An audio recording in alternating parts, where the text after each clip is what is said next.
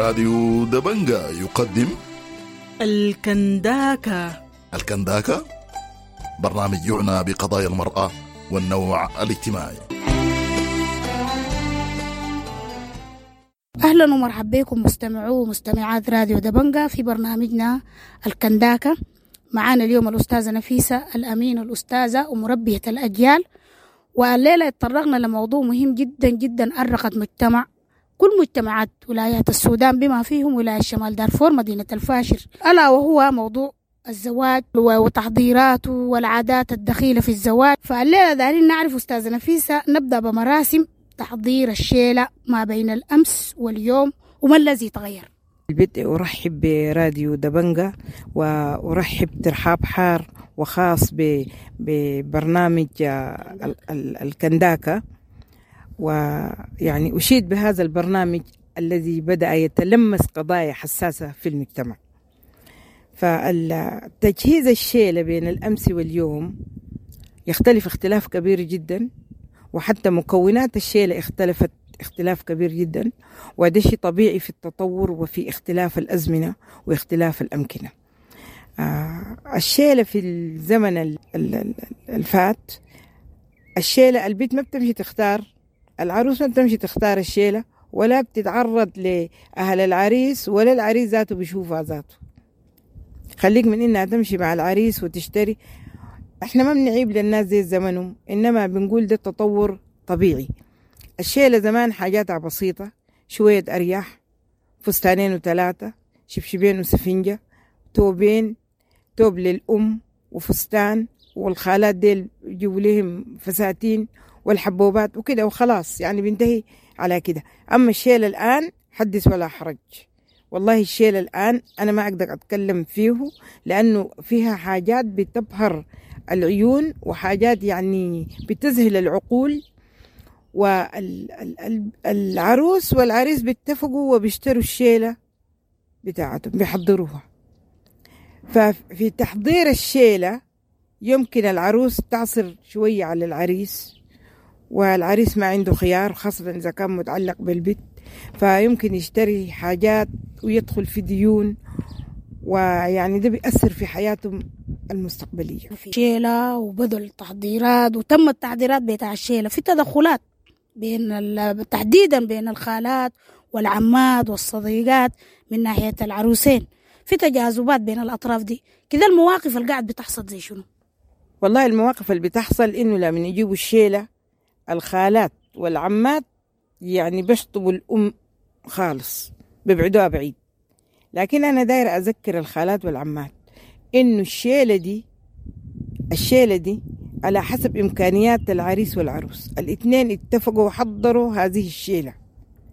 الحاجة اللي بتكون ناقصة دي المفروض الخالة ولا العمة إذا هي عندها إمكانية تجيب عشان تساعد الناس ديل، لأنه يعني طالب الزواج حقا على الناس إعانته يعينوا. فعندنا يعني يقول لك الحاجة دي شينة والحاجة دي شوية وجيبوا داك وما تجيبوا داك. الكلام ده ما صح يا جماعة. المفروض الأم تكون شخصيتها قوية وتقيف، تقول لهم يا جماعة الشيل بيجيبوا ده إذا لقيتوا طلع هوا ساكت، ما المفروض تقولوا حاجة دي ناقصة ولا حاجة دي زايدة، لأنه دي الهدايا. إذا بتسألوا أسألوا من الصداق، هل صداقة ده بلغ النصاب ولا أقل من النصاب بتاع الصداق المفروض يكون. والصداق ده يعني مقيم في الشرع. لكن الحاجات التانية دي هدية، ما في زول بيجي بيقول هديتي دي ناقصة ولا هديتي دي قصيرة ولا هديتي دي طويلة.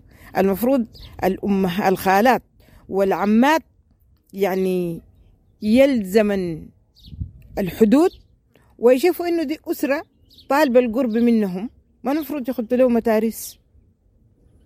في مواقف إنه في زواج يعني بعد ما بدأ التحضيرات وتم الزواج، يوم الزواج يتفركش بسبب التدخلات دي كده. ورينا زي أيوة، في يوم بسبب كرتونة شعرية قالوا المفروض يجيبوا كرتونتين، جابوا كرتونة واحدة بتاعت شعرية، وانتوا ليه ما بتقدروا تجيبوا الكرتونة الثانية وناقصكم شنو؟ الزواج اتفرتق يا جماعة، اتفرتق، حصل طلاق عديل يا اخواننا عشان كرتونة شعرية يحصل طلاق. ده كلام عجيب.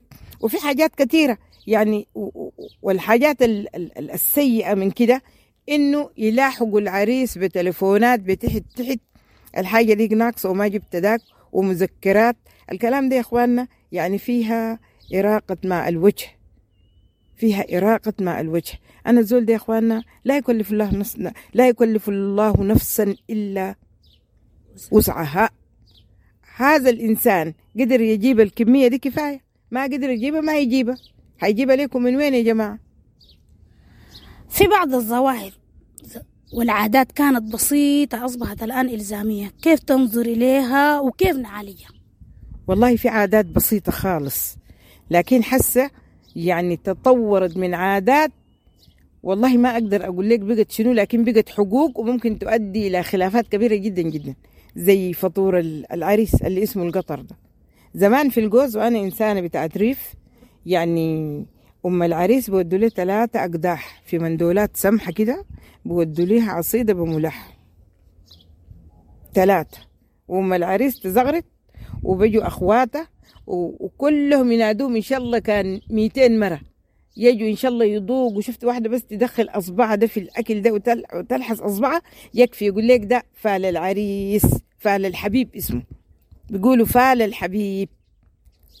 لكن حس اليومين ديل القطر يقول لك والله القطر ده جابوا قطر، والقطر ده ما فيه دجاج، والقطر ده ما فيه جبنة وبيض، والقطر ده ما فيه طعمية.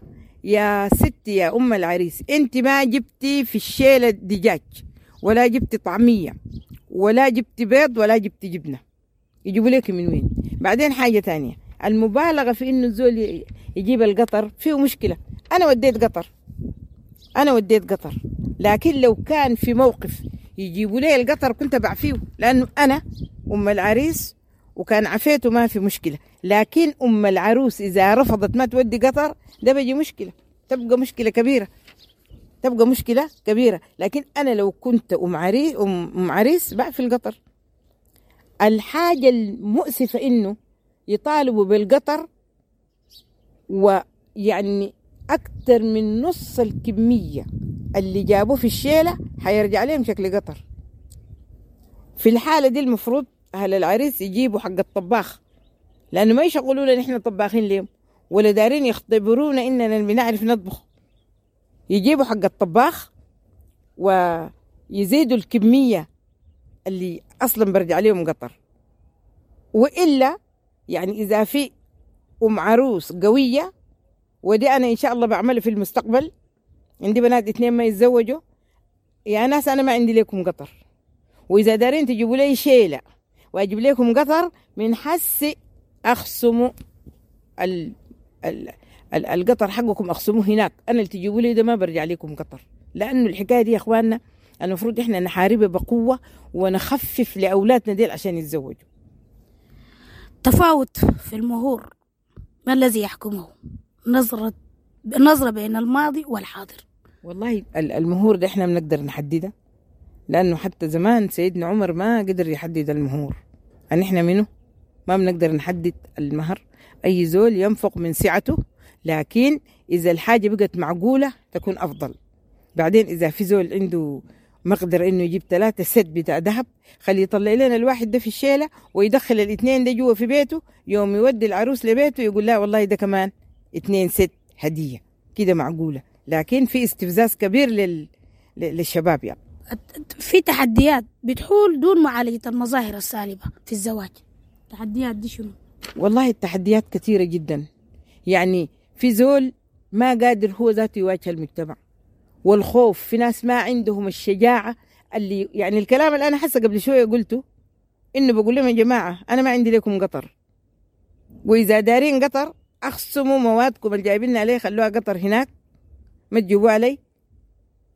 ده لو أنا ممكن أقوله من بدري يا جماعة ما عندي لكم قطر، وجيبوا لي حاجات قدر أخصموا قطركم. كلام ده ناس كتار ما بقدروا يقولوه، ما يقدروا يقولوه.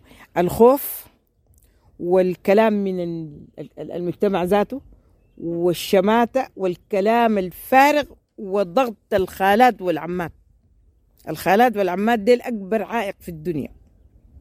في دنيا الزواج، ما في الدنيا ساكت، في دنيا الزواج. توصياتك أخيرة للشباب عشان ما يعزفوا. هسه في شباب كتار جدا خلوا الزواج. واحد تسأله تقول له لا انت ما قادر تتزوج، بقول لك يا اخي الزواج مكلف وكذا، خلينا. توصيتك لهم شنو؟ تنصحيهم يعملوا شنو؟ والله الشباب، النصيحة ما للشباب، النصيحة للأسر اللي عندها بنات وعايزة تزوجهم يعني تسهل الزواج، تيسره. والشباب اللي عنده، الشباب المتمكن وميسور الحال، يعني ما يبالغ عشان ما يستفز أخوانه ولا يعمل لنا كمان، يبدأ لنا ظاهرة جديدة إحنا ما نقدر نعالجها. الأسر هي المفروض يعني ترضى بالقليل. واحد. نمرة 2، إذا كان عندك البت الكبيرة الأولى دي وقمت وعمل خدت لك متاريس وجابوا لك حاجات كثيرة خلعت الناس، تاني ما بيجيك شاب من الشباب اللي في النص مساكين قدر حالهم ما بيجوك. وده انت كده تكون جنيت على بناتك. المفروض الناس تبسط. والكلام ده انا يعني مش بقول للشباب، بقوله لناس الشؤون الدينية والأوقاف، الجماعة القائمين على الأمر، إنه المساجد دي إن شاء الله، ويعني يا ريت لو بدوا لنا من الجمعة الجاي إنه يبسطوا لنا في إجراءات الزواج، وفي حاجات كتيرة يخلوها، بالإضافة لإنه تكون في ندوات ويكون في جمعيات مناصرة. دي فكرة أنا بديتها واتكلمت عنها في المناسبات، ولقيت والله عدد كبير من النساء وقفوا معي يعني للمناصرة. فأنا دايرة ناس تقوم لي بندوات، كل الجهات ذات الصلة تقوم وتعمل ندوات وتبسط إجراءات الزواج، بالإضافة لأنه يكون في يعني مساحة، يفرضوا مساحة في المنهج في المقررات المدرسية عشان يدرس فيها مثل هذه المواضيع. شكرا أستاذة نفيسة للمعلومات السرة وللخبرات. يعني احنا الليلة زي ما قالت لمسنا أحسن الخبرات. لو الشباب ولو أمهات العرسان اتبعوها بكون زواج ناجح 100% والحياة بتستغر والمجتمع بتكون معافى بإذن الله. دي كانت حلقتنا اليوم، حلقة الكنداكة من مدينة الفاشر بولاية شمال دارفور. تطرقنا فيها حول مراسم الزواج بين اليوم والأمس. نشكر الأستاذة نفيسة الأمين، وإلى اللقاء في حلقة قادمة.